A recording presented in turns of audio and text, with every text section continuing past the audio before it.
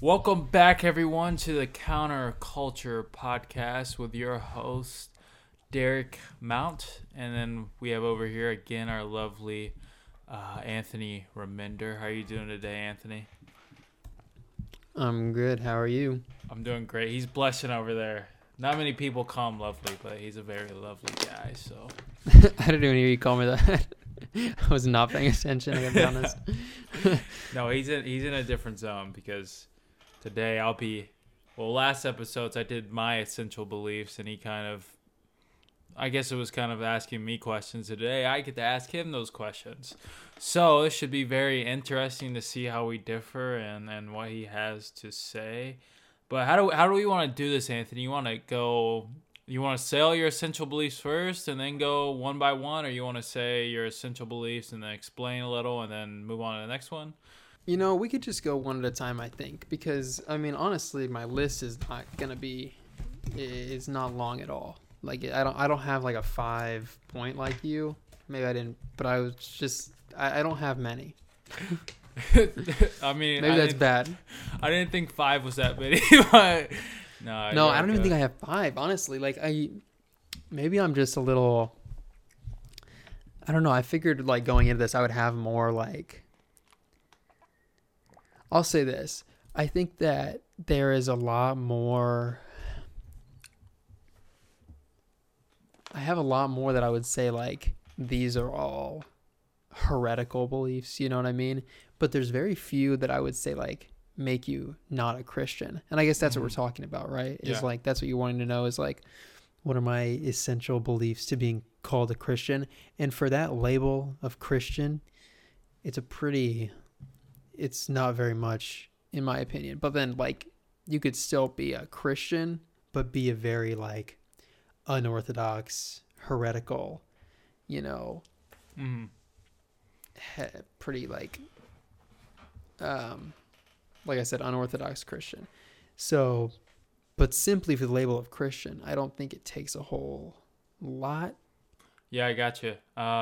Before we get in, again, we don't think the essential beliefs. We're not saying every belief isn't essential because every belief in Christianity that you uphold is essential, but we're talking about what basically is the means to be a Christian and to have salvation.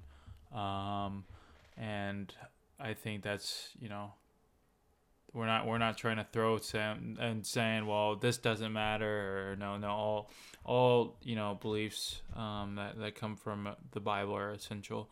And I think we both agree on that. So let's just start going in. What's your first essential?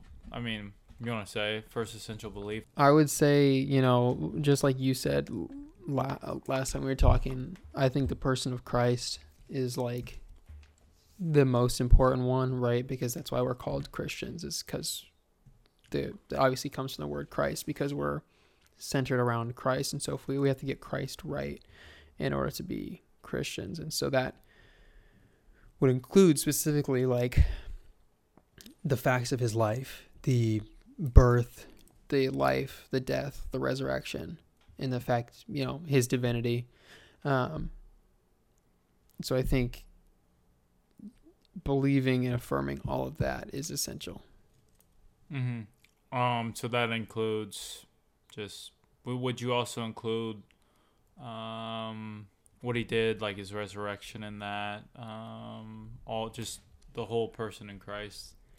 Yeah, death, okay. Resurrection, the statements he made being true and valid as recorded in Scripture. Okay, gotcha. So that would probably throw out the progressive camp.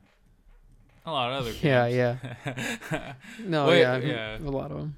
Before we move on to the next one, did you see how Brandon Robertson had a video with Sean McDowell and did like a podcast? Did I ever show you that?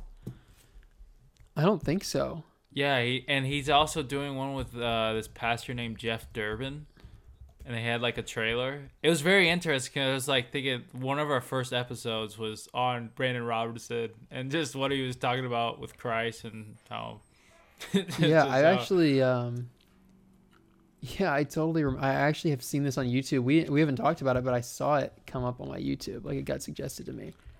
That'd be really interesting for us to to talk about. Maybe we'll watch it and talk about it next time we talk. For sure. All right, what's your next one? So that's what I was saying, Michael. I feel like my bar is really low because beyond that, I start to question things, right? Because I try and think about where's the line between being, okay, you're a very, maybe even like heterodox, you affirm some sort of like heretical belief, but like you're still a Christian. You know what I mean? Like I've been thinking about this in the context of I've been reading about what's his name? John MacArthur. Yeah. And John MacArthur has, you know, time and again espoused this heresy of Nestorianism. I saw that. Yeah. And it's been something that really frustrates me. And that's obviously a heresy. It has been a heresy for forever. And yet I wouldn't say that John MacArthur is not a Christian, right? Yeah. Like I wouldn't say that he's not a Christian at all. He just has a heretical belief. And so it's hard for me to find the line because I started thinking about your stuff. Let me look at what you said. Oh, the Trinity. That's obviously going to be one. I mean, I kind of was implying that. I kind of meant to imply that by talking about the divinity of Christ, but like the Trinity is obviously going to be one. Yeah, absolutely. Trinity is right. When you said the bodily resurrection, that's exactly right. Although I was kind of connecting that to, I feel like a lot of these other ones are contained within the person of Christ, you know, like it's because as part of the person of Christ, we believe in his resurrection. That's the reason we believe in our bodily resurrection. And then then we believe in the divinity of Christ, which is why we believe in the Trinity. And so Trinity, person of Christ, bodily resurrection, salvation by grace, just like you said. I think that's all exactly right. The only one where I've kind of been thinking, do you think it's a necessary belief? I mean, maybe I'm skipping way ahead too much to a conversation that we'll have in the future, but do you think that it's necessary to believe that Scripture is infallible? I mean, not like because last time we were talking about if Scripture is the only infallible, right? We were talking about like church authority. We were talking about the Pope, only infallible. But I mean, do you think it's essential to believe that it's infallible at all? I mean, I feel I know the Greek. Doesn't the Greek is the Greek Orthodox who doesn't really hold to that view of infallibility? Because I know Catholics do. Oh, they do. I mean, I think all Christians do. I think it is. I mean, I just think it is. You know, no matter how much I feel like I think it is. I don't know if there's any sects that don't. No, I don't think there is either. The reason I ask that is 'cause I do too. Like at least, especially like for nowadays, like at this point in history, I think it is essential. But I think back to the early Christians, like the first generation of Christians in the early church, and there's a lot of, and we would obviously say that they're Christians, like those first Christians in the early church, but they didn't have Scripture. Yeah. They didn't have the New Testament writings. They didn't have the Gospels. They didn't have, I mean, they might have had a couple of Paul's letters. I mean, Paul's letters were being written to churches that already existed and were already full of Christians, right? And so, and then even when those letters were being written, even when the Gospel was being written and Paul's letters were being written and other such letters from the apostles, you don't really find references to them as Scripture. Like there is tons of references in the early church to the Old Testament as Scripture, as infallible Scripture, as inspired, but there's almost no references and possibly just zero references to New Testament writings, like letters from the apostles and the Gospels as inspired, infallible Scripture. And so it's not really something believed. In a lot, like I said, the earliest Christians didn't even have them. But then even when they got them, it took time for them to be considered scripture, and thus infallible. So then I started to think, well, is it necessary to believe that then? Because we obviously wouldn't say that they were. I wouldn't say that they weren't Christian but they didn't necessarily believe that it was infallible. I mean, I think at this point, when the universal church, like you said, like every denomination, every kind of Christian has all decided that it is infallible and all has affirmed. Like now, I think it's necessary to call yourself a Christian to affirm that it's infallible. But do you think that that's like I guess if you'd say that that's necessary, then you'd have to say that that's like the standards changed at some point. Yeah, I mean, I would say because the apostles, I mean, the early church, like you were saying, didn't have the Bible, and it's, they just had the apostles who were teaching them, and then you had some churches with the letters of the apostles talking about Christ. But yeah, I wouldn't say they're not saved, but I guess the standard technically somewhat did change. I mean, right. When was the Bible was formed in 300?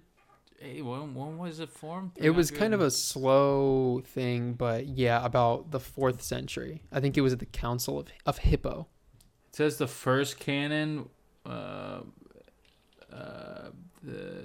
first canon was the Muratorian canon, which was compiled in AD 170, and included all the New Testament books except Hebrews, James, 1st and 2nd Peter, and 3rd John. Yeah, 3rd John. I mean, geez, like half the New Testament. Yeah. I don't think it was very widespread, though. The first time we got a widespread canon wasn't the 5th century. Or the 4th, but anyways, so for those first 300 years, they didn't really have like a codified, universally decided upon canon of scripture. Mm-hmm. Because there were some churches that were using, I believe, were using certain gospels that were not infallible, right? They weren't actually like inspired gospels as we would consider them today, but they were gospels written by whoever, and they were claimed to be written by, a disciple when they actually weren't. Or I think the gospel to the Egyptians is an example of that, kind of an apocryphal gospel or a non-canonical gospel. And so you would say then the standard did change. I mean, yeah. I mean, once the book was formed in the Council of Hippo, is that what it's called? I think that's when it's kind of, I mean, that's when they all came together and said, this is the word of God, and this is what holds the teachings, in a sense, of the apostles, of what they were teaching the people, after Christ resurrected, and just all that went down in the early church. So I think that, I guess you could say the standards changed. I wouldn't discount them as believers because, again, I mean, they didn't have the Bible in a sense. They had I don't know, would they even had the what do you call it? The Old Testament in a sense, because wasn't that very well kept in the temple, the scrolls that they had. It wasn't like now where it's like the printing press and all that. We've been able to print out books, and we have books all over the place. So, I mean, yeah, I would say the standards changed, though, because of that council. And don't ask me how they did it. Okay, I don't. Don't ask me how they did it, but that's, I was going to ask you of your opinion on essential dogma, you could say, changing. Mm-hmm. Like the requirements were being determined to be a valid, within the realms of Orthodox Christian. Like, is that something that can, I guess we would say that that's something that can change, right? the kind of standard for what you need to believe? I mean, I guess in one sense, but I mean, as I look at it, like they're the apostles' teachings, which the early church had. Not like the early before, but they had the apostles' teachings because the apostles were there. I guess they did pass away in 100 AD. But they still had, the churches still had various letters from them that they kept and preserved. So, I mean, I would say, I don't know if the standard changed. It just kind of formed it into... They just all kind of agreed upon they agreed. The means that... Because, like, the beliefs in the letters from the apostles were always believed. But there was just later a determination that, like, the method by which those teachings were conveyed, which is in the letters, like 1 Corinthians, there was an agreed upon determination that the medium by which those teachings were communicated in writing was, inspired scripture. But that doesn't affect the fact that what was in the letters was always believed. And so that's what's important. And that's not what changes, right? I'm trying not to I don't want to get into like what we want to talk about in the future about scripture alone, about sola scriptura, because that's what we're going to talk about next time. But I honestly think that those are all of my beliefs. I think that the person of Christ, all the facts about his life, his divinity, birth, virgin birth, life, death, resurrection, the Trinity, the nature of the Trinity. Yeah. And so that would also go into, beliefs with the Holy Spirit, right? And then the infallibility of Scripture. Yeah. I think those are pretty much it to be considered Christian. But like we said, there's various types of Christians. Yeah. That's right. I mean, I guess that's what's the only one I mean, we basically had the same, because mine basically you grouped in the person of who Christ is. I did put salvation by faith alone. Did you say that? You said, I said salvation by grace. So I said salvation by grace. I didn't say anything about justification because I don't think that justification by faith alone is a necessary belief. Like, I mean, even if I would say it's the correct belief, which, I'm still undecided on, I guess, because after we talked last time, I told you I'd be reading a lot more about justification and the difference between justification and sanctification and salvation, right? Yeah. In those different terms. And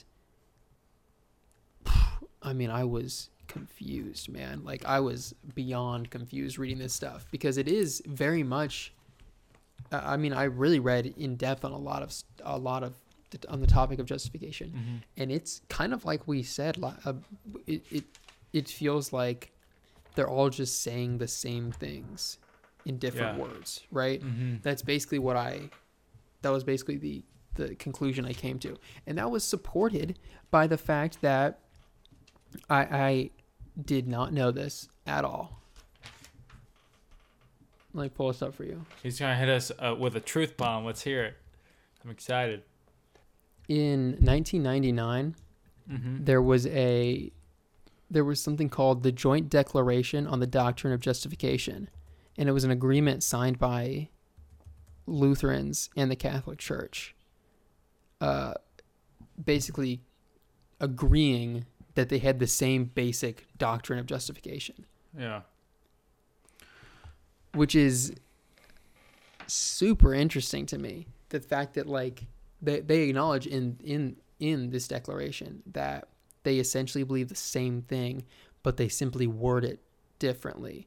They just kind of have different definitions of justification. But when you take away the terms like justification and sanctification that they define in different ways, they essentially believe the same thing. Yeah. There's a lot of Lutherans that will disagree with that, and they'll say that, like, they still disagree, and there's this actually, because that's the thing about Lutherans and all Protestants, is there isn't any authority structure. Like, there there isn't someone that can speak on behalf, right? Like the Catholic Church can sign something and it's effective for the whole Catholic Church. And it's a statement on behalf of the entire Catholic Church and all Catholics. But Lutherans and Protestants don't have that, right? So these Lutheran churches, a good number of them, all signed this and said that they agree that they have the same basic belief on justification. But there's still a lot of Lutherans that will say that actually we don't agree. We don't agree. But it's very interesting to me that the Catholic Church, at least, it acknowledges that they essentially believe the same thing. And I was going back and forth when I was reading through all this stuff myself, because part of it does seem like they're agreeing, but there's just very tiny variations that don't seem to matter very much at all. So when we're talking about faith alone and salvation or justification by faith alone, or like what part works play in there, the more I read, the less of an issue I feel like it is. It's one of those things where I think it affects other things, right? Like your basic premise on justification affects other things. For example, like the Catholic belief about the fact that you're justified when you receive initial justification. That's by faith alone. And then throughout your life, you need to continually be, you continually sin, right? And you continually like fall short. And so then in order to reconcile yourself to God, you need to continue to serve him and be justified by serving God and throughout your life. And then the Lutheran Protestant view traditionally is like, it's a slight variation on that, right? Where it's like, okay, justification happens entirely at initial justification. And then that justification throughout your life is just sanctification. And it doesn't actually apply to like your eternal salvation, right? And so it is a small variation, but when you base other theology off of that fundamental belief, because then you get the Catholic ideas of, confession and absolution and, these different, like the sacraments being necessary for salvation. And then the more you base on the fundamental ideas, even though it started off as like a very small difference, it ended up in very big differences in application. So it's a frustrating topic. So that's why I say that I don't believe that justification by faith alone, like believing in that, is essential. Because I see the argument either way. Yeah. I remember, I guess there's two. So I remember actually, I had an interview with like this one guy who was, he was thinking of becoming a Catholic priest, but I think he wasn't called to do it. I think he got married. He became a counselor instead. But I remember I was kind of it was an interview for a school project, and I was talking to him and trying to like, it was like I guess kind of I click back. It's like you're saying, it's like these minute differences, but like it's very complicated at the same time. Because when I was hearing him talk, I was like, oh, I agree with that. I agree with that. And then he would say something. I'm like, whoa, how does this, he's like, no, and we would just go back and forth. Because then I would say it, and he'd say, like, I agree with you on that. I'm like, dude, like, what the heck? I mean, bro, like, which one is it? And then I remember in the Protestants, so I remember this one. So you know what lordship salvation is? And then you have, what's the other one? It's not easy believism. Oh, just believe. It's something like that. But I remember there's like this huge argument where like people were getting, kind of, it was on YouTube. They're getting, super mad. It was Alan Parr who posted. Oh, really? Those something with the Christianity, and they were like coming after him. Like saying, oh, you're a heretic. You're saying you have to have works and all that. I actually remember this. Yeah, and then there was this other guy who was doing this one. Basically, the one guy who called him out, who was saying you're basing it off of works, and it's believe only. You're justified, but just believe. And they were having this like kind of debate type deal. but like it was literally like they were coming to the same conclusion. It was weird. They were coming to the same conclusion, but they kept disagreeing on those minute points, which was like, it's I'm like, come on. Like I was like, it was confusing because it's like they're like overcomplicating it and then not listening. That's why last podcast I was like, well, with Catholics, like, I mean, I don't like they define their terms differently, and they say things differently than we do. And I'm like, that's why I won't make that judgment call upon them because of the way I don't think it's any. I guess in some cases with Christians, I don't think it's any right of us to assume, not like, but just like kind of had the bad intent of just assuming, someone's salvation on basis of something, which I've kind of done a bad job in the past sometimes. But just, just I guess living out the faith and just trying to, encourage them in it and living it out, and I don't think we should judge them. Because I think we judge like Catholics. I think Protestants judge Catholics a lot of times. I somewhat do, I guess, but it's kind of, talking to you more, it's kind of take a step back and more of listen, which, it's the same thing with Islam where I would just never kind of listen, but it's not the sake of winning an argument. It's the sake of just listening and then, really building up your own belief, to be honest. What you believe in, and affirming that. And it really helps you. That's why I think it's so good to have conversations between, like we'll do the one thing on that one debate with Trent and Gavin. I think it's the two guys. But how they come to... I was actually hearing something... So they did like an after thing on the Pint... whatever you call it, whatever that's YouTube channel. But they were in the studio and they were talking about how, our whole reasoning in this debate isn't to, I guess, quote unquote, win an argument. They're like, our whole point of this debate is just to be, for those who say, well, they affirm this teaching to really look at the broad landscape of it, like, and really listen to the other side.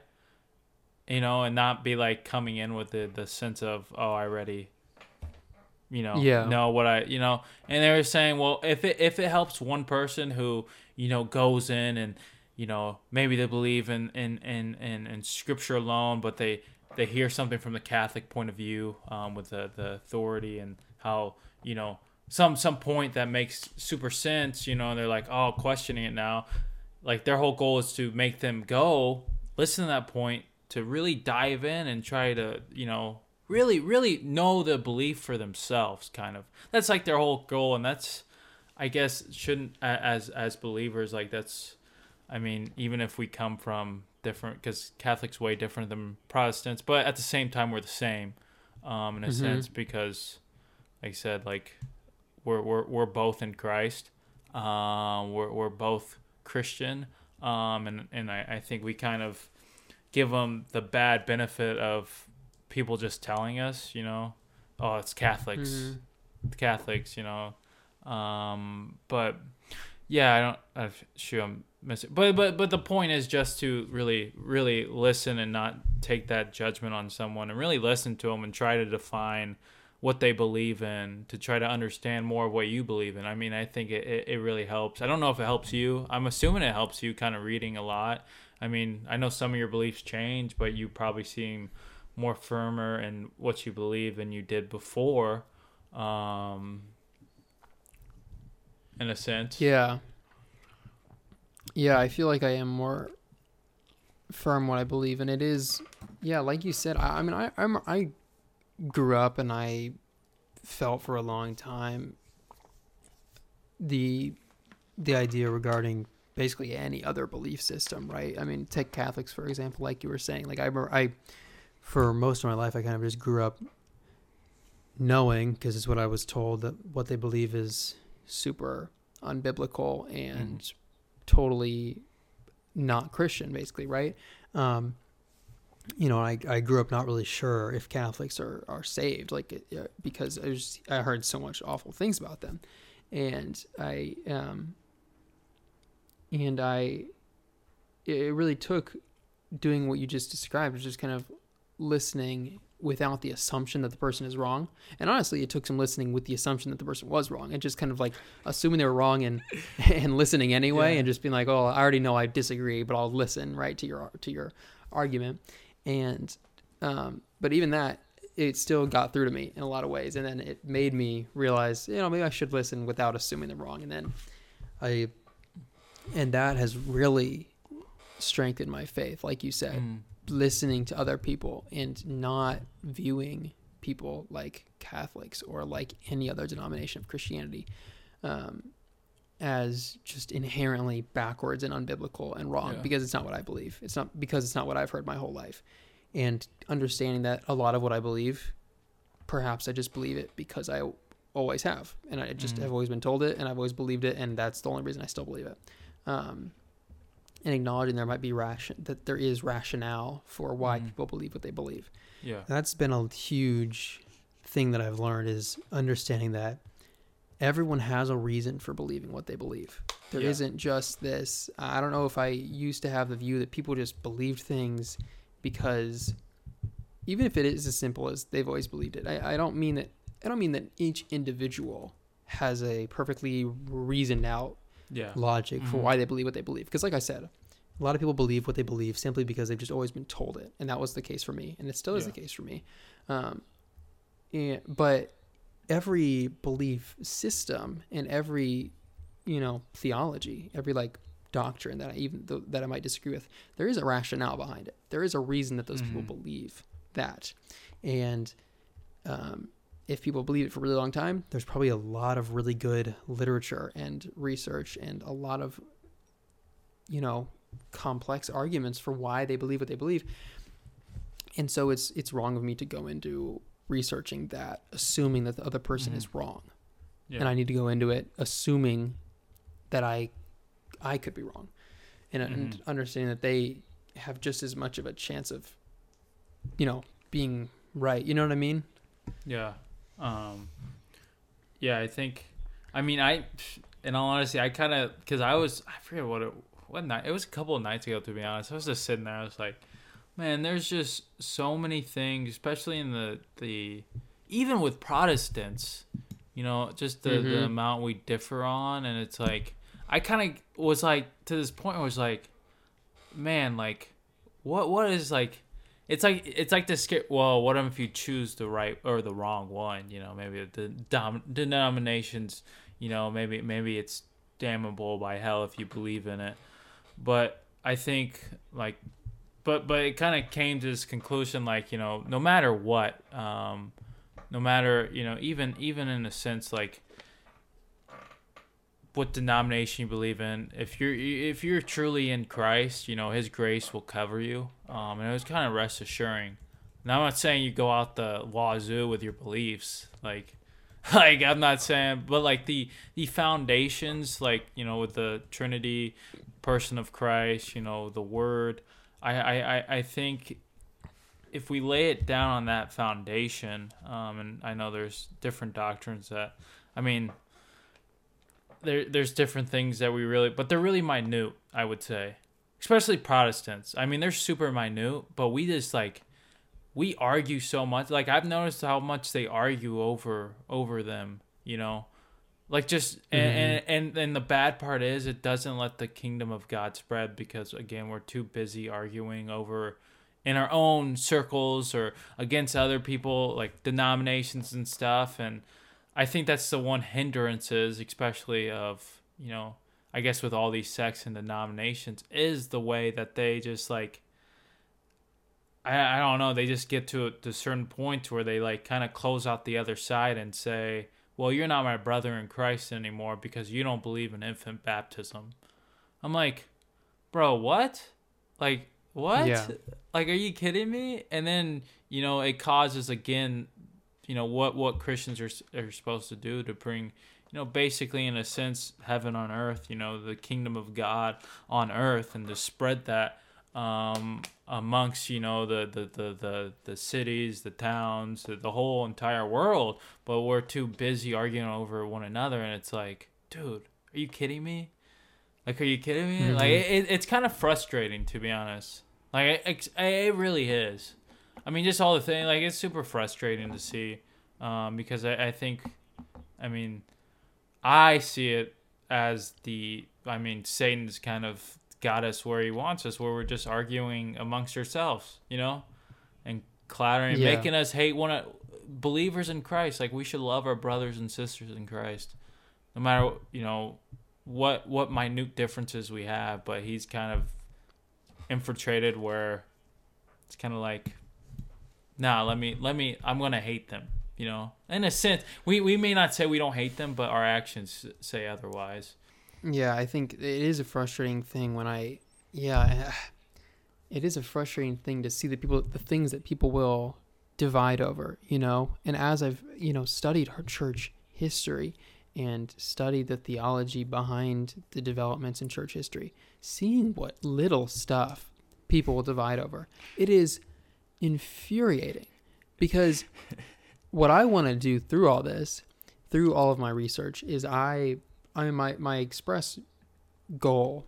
Well, originally, I just wanted to give a fair shake to other beliefs, right? Like I said, I kind of went in assuming, very, very firm in my disagreement, assuming you're wrong and I disagree with you, but I want to hear what you have to say. And anyways, right? And I wanted to give a firm shake to other denominations of Christianity. And I came to see that there was reasons behind it, right? And so my goal in all of my research shifted from just wanting to give them a fair shake to actually saying, okay, I actually am changing a lot of what I believe. So where do I belong belief-wise? And obviously, like, my security, my confidence is in Christ first and foremost, right? And so I don't find any confidence, right? I don't find any spiritual, I don't find I'm not worried that I'm like damned because I don't know which denomination I line up with, right? That's not my worry at all. But it did become my focus of my research. Like, okay, which one of these denominations do I line up with, and what do they each believe? I referenced before that there was a time where I didn't understand denominations at all, and so I really wanted to, and that was part of this. And so I started researching and reading about the different denominations and the different things that they have split up over and how each one formed. And it is infuriating to see the little things that they divided over. I mean, there's whole denominations that come into existence because of nothing, because of just the tiniest little thing. And it infuriates me because it's so tiny that I'm like, I can't even make a decision on it. Like, theologically, from like, when I look at both sides of it, it's so small and such a slight variation. I'm like, you know what? Either one could be true, but because someone disagreed in this little way and then split off and formed their own church, the original church was forced to like condemn the new church, and then the new church was forced to condemn the old church. And they said it like, you can't be part of our church if you believe this, and you can't be part of our church if you believe this. And it's like, well, I have to pick one, if I were evaluating these two denominations and I were looking at this particular doctrine, I would have to choose one side because neither one will let me in. Yeah. In that sense, like, I can't fully say that I agree with one of them unless I condemn the other belief. But it's just such a small thing. I'm like, I can't. You guys are just stupid for disagreeing over this to begin with, it feels like. And so it's frustrating how, you wish people would just stick to the basics like we've laid out. That was our point in talking about this to begin with. The reason we started this conversation a month ago maybe, was because we wanted to think about, like, at what point do we draw the line? At what point do we, because I mean, we divide frivolously, I think, but there has to be division at some point, right? Because eventually you have to say, like, okay, that's not what we believe, right? That's a big enough, right? Yeah. And so we wanted to find, where is that line where we're not dividing frivolously, but we're also not overly tolerantly permitting heresy and anti-Christian beliefs. And so it's a hard line to walk, and I still don't know where it is, and I still don't. because then I'll see this. I'll lay out these essential beliefs, and then I'll listen to John MacArthur preach Nestorianism from the pulpit, and I'm like, well, geez, I don't want to be part of his church if that's what he's preaching, And so I'm like, well, that's something I would split over, and then it reignites the kind of thoughts about, well, what do we split over, Yeah. I think you made a really good point in saying that our security is in Christ and not in a denomination or a church. It's in Christ, and if we're in Christ, we're part of the church. That's who Christ is coming for. When He returns. And yeah, I actually that Redeemer Zoomer thingy account. They made a really good thing of talking. I was just about to say this. Kind of like. From every denomination. I don't know if it's the same post, but he was just talking about like things we can learn from each denominational church. He said, as a Baptist, you can read your Bible as much. Read your Bible as much as a Baptist, because Baptist or sola scriptura. Then he says, serve your neighbor as much as a Methodist. He said, studies theology as much as a Presbyterian. Preach the gospel as much as a Lutheran. Improve the culture as much as a Catholic. And honor beauty and tradition like the Orthodox. I think that's really good. I feel like there's another one that I'm just missing, but I just feel like that's really good. And from the Catholic point of view, like I will say, like even the one, they're really interwoven into culture. I feel like, in trying to really go head on with it, which some Protestant, I guess Christians aren't really, they kind of sidestep it, which kind of is somewhat of annoying.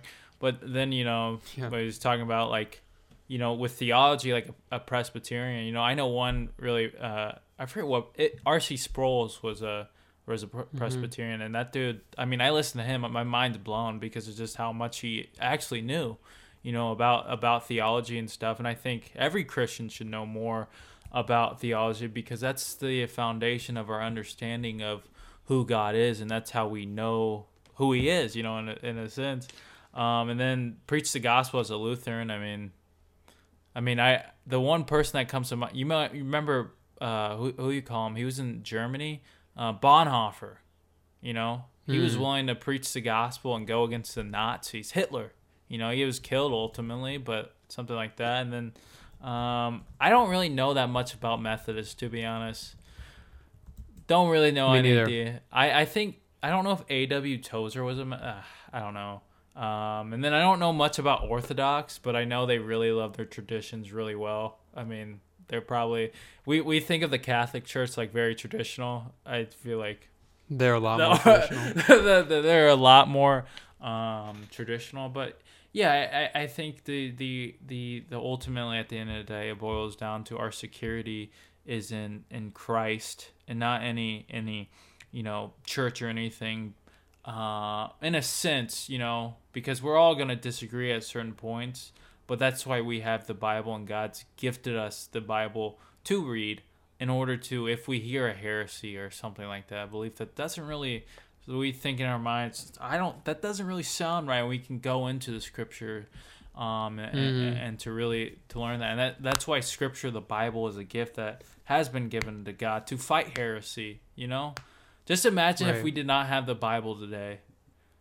Just imagine, like, we would not be able to, well, where's our, where is it at? We as believers wouldn't be able to, in a sense, be able personally to go in to read for ourselves and trying to understand, our own why we believe this, in a sense, and how to fight against the different cultural beliefs that have risen up in culture, but also over the church and over time with heresies. So, but yeah, I really love what you said there. I'll give it a 10 times amen. Security in Christ. Thank you. I appreciate that. Yeah, what you said at the end there about what, imagine what it'd be like if we didn't have scripture, right? Like what will we even do? That's what we'll talk about next time when we talk. on Saturday, because that's, as Protestants we would be screwed, but Catholics, we'd be okay. Catholic Orthodox, they'd be fine, I think, but at least they feel like they would be fine, and that's what we'll talk about. Is could we have some authority and could we have guidance without Scripture, right? Mm-hmm. Could we have infallible guidance without Scripture? Yeah. But what you said about Orthodox, it's actually what I wanted to bring up, because you referenced a Redeemed Zoomer post, and I wanted to reference a Redeemed Zoomer post, which is about this same thing, about how,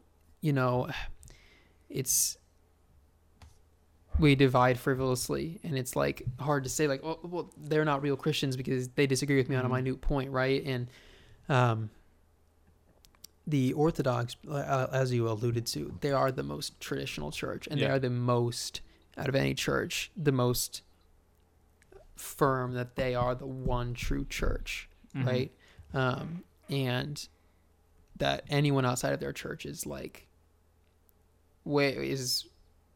is not in the church, right? They're not in the one true church of Christ. They're not part of Christ's church if they're outside of the Orthodox church. And but Orthodoxy is appealing to a lot of Protestants who are questioning their Protestantism.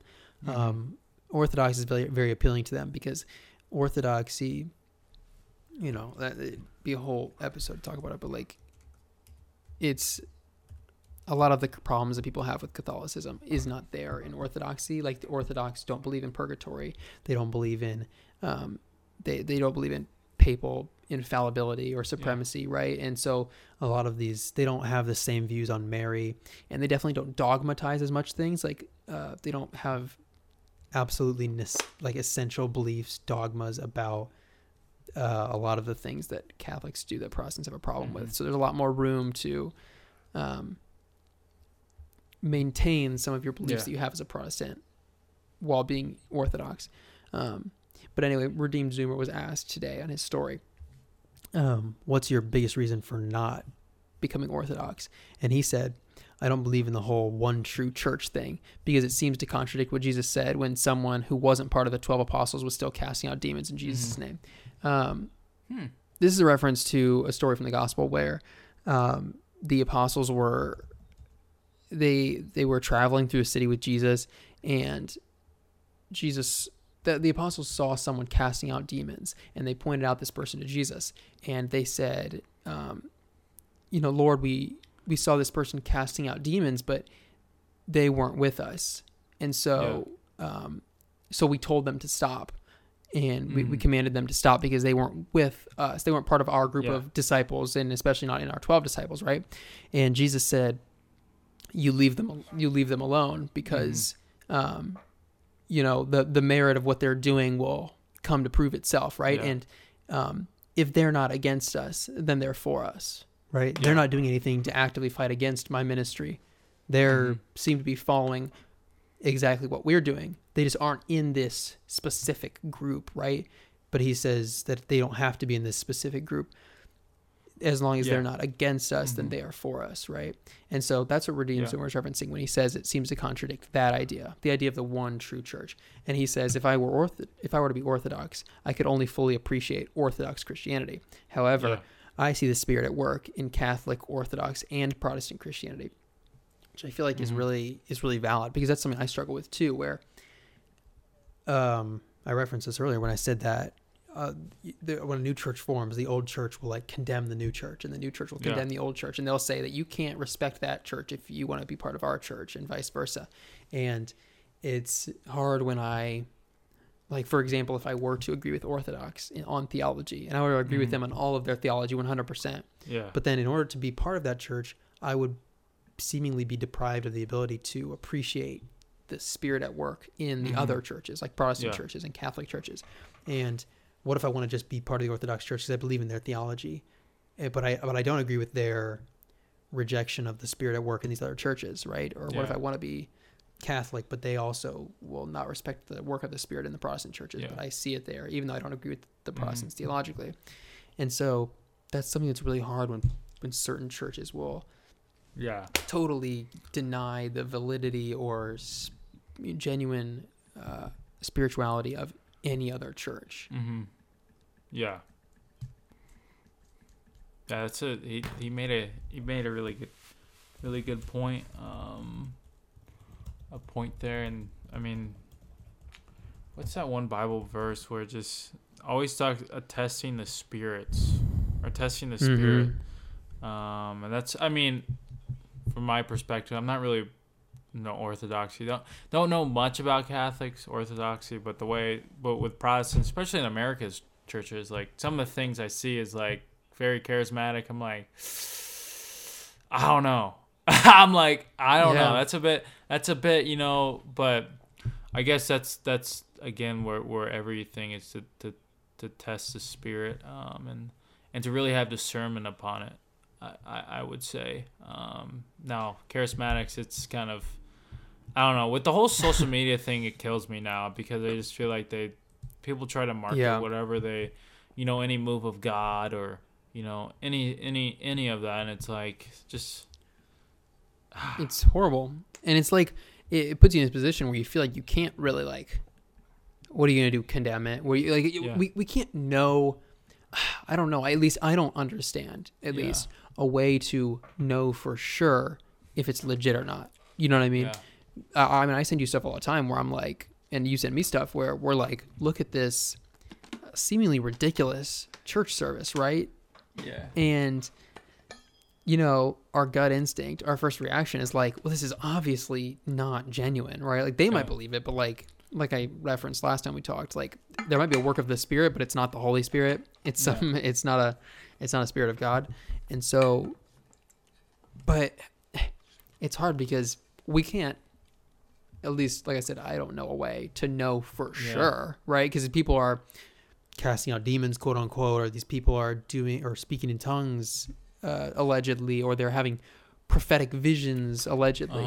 And it all seems very suspicious. And just my immediate reaction is, this is wrong. This is not it. Like, that's just no. Like, no, I'm just going to deny that. But I don't know a way to know for sure besides just like my own gut instinct that says that this is wrong. But then, like I said, the Orthodox, for example, would have that gut instinct that all of Protestantism, every move of the Spirit that happens in Protestant churches is wrong and isn't real. And I'm like, well, I believe that some of them are and some of them aren't. I just don't know how to draw the line. So I kind of respect their ability to just draw a line where they're like, if it's not in the Orthodox Church, then it's not real. And I'm like, I respect the line drawing because I don't know how to draw a line. But at the same time, I feel like sometimes it is, it's hard. Yeah. I mean, it's like this one guy told me, older gentleman said that, he says any move of the Spirit in the person's heart will always bring transformation into more of Christ likeness. And I mean, I think that's true even at a church service where it's a quote unquote revival, or even someone reading their Bible at home alone and in prayer and meditating. Like, the move of the Spirit, the Spirit transforms us, which I think a lot of times with social media, I've kind of like said to myself, I'll give them the benefit of the doubt, unless if it's very like OC out of control, like some of the things they're doing. But I guess we should always, the only bad part is getting the benefit of the doubt is seeing the comment section sometime. And seeing, like you showed me that one time with speaking in tongues, and it makes them feel like they're not a believer in Christ, which a lot of charismatics, I think, get wrong. But I think there's a lot of fundamental people, or what I say, there's a lot of denominations. If they like talking about with the Greek, like the Orthodox, well, if they don't believe in a certain doctrine, then they're like, we're the only true church. Like all these churches, like in a sense try to really lay down that judgment upon them, which I think it's a very bad thing to do. That's why I think the transformation is the biggest piece, and just a thirsting and a desire to seek after God and to know Him more, because it kind of hit me. Do you know who Leonard Ravenhill is? You heard of him? Mm-mm. He said I haven't heard of he him. was like, man, a lot of people know their Bibles, but they don't know the God of the, or they know the Word, but they don't know the God of the Word. I'm like, oh man. And he's just going hinting at the personal relationship aspect of God, and I think that kind of scary. But I think really, if we have a personal relationship with God, things will happen, but like in a sense, it end in life transformation. Like you'll see the Spirit work within you. If you read the scriptures or convictions and all that. Like I think it all boils down to ending in transformation, which is everlasting. Isn't just a spur of a moment, but it's everlasting transformation that lasts a lifetime. It always transforms us more into the likeness of who Christ is, which as believers is what we, is our somewhat of our main mission, to be sanctified. Catholics would like to say just re-justified, I don't know. But to be more like Christ. And the more we're like Christ, the more we bring the kingdom of God on earth. I would say, I don't know if you agree with me on that, but I think the more we're like Christ, the more the way the kingdom of God would be lived out, and be expanded. Because I just imagine. Yeah, no, I agree with you. Yeah, I just imagine if the whole church was exactly like Christ, like every believer was exactly like Christ. Oh my goodness. Or even 20%. Oh my goodness. Crazy. Right. It would be crazy. It's like, oh my goodness. Jeez.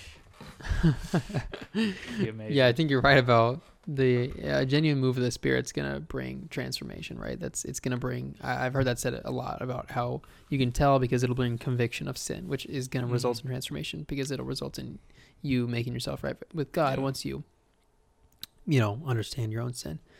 I think it's a good place to stop. Yeah, that is. You want to close this out? Nope. No, Anthony doesn't have us today. Well, I'm bad at it. He doesn't. He doesn't have us. Well, if you guys made it through, we appreciate you. Yeah, he's got it next time. We appreciate you guys for watching, and we love you guys. If you have any disagreements, you can reach out to us. And hey, why don't you comment down below what you think the essential beliefs are? Let's see how many comments we can get. I say at least one, but we'll just hope to see.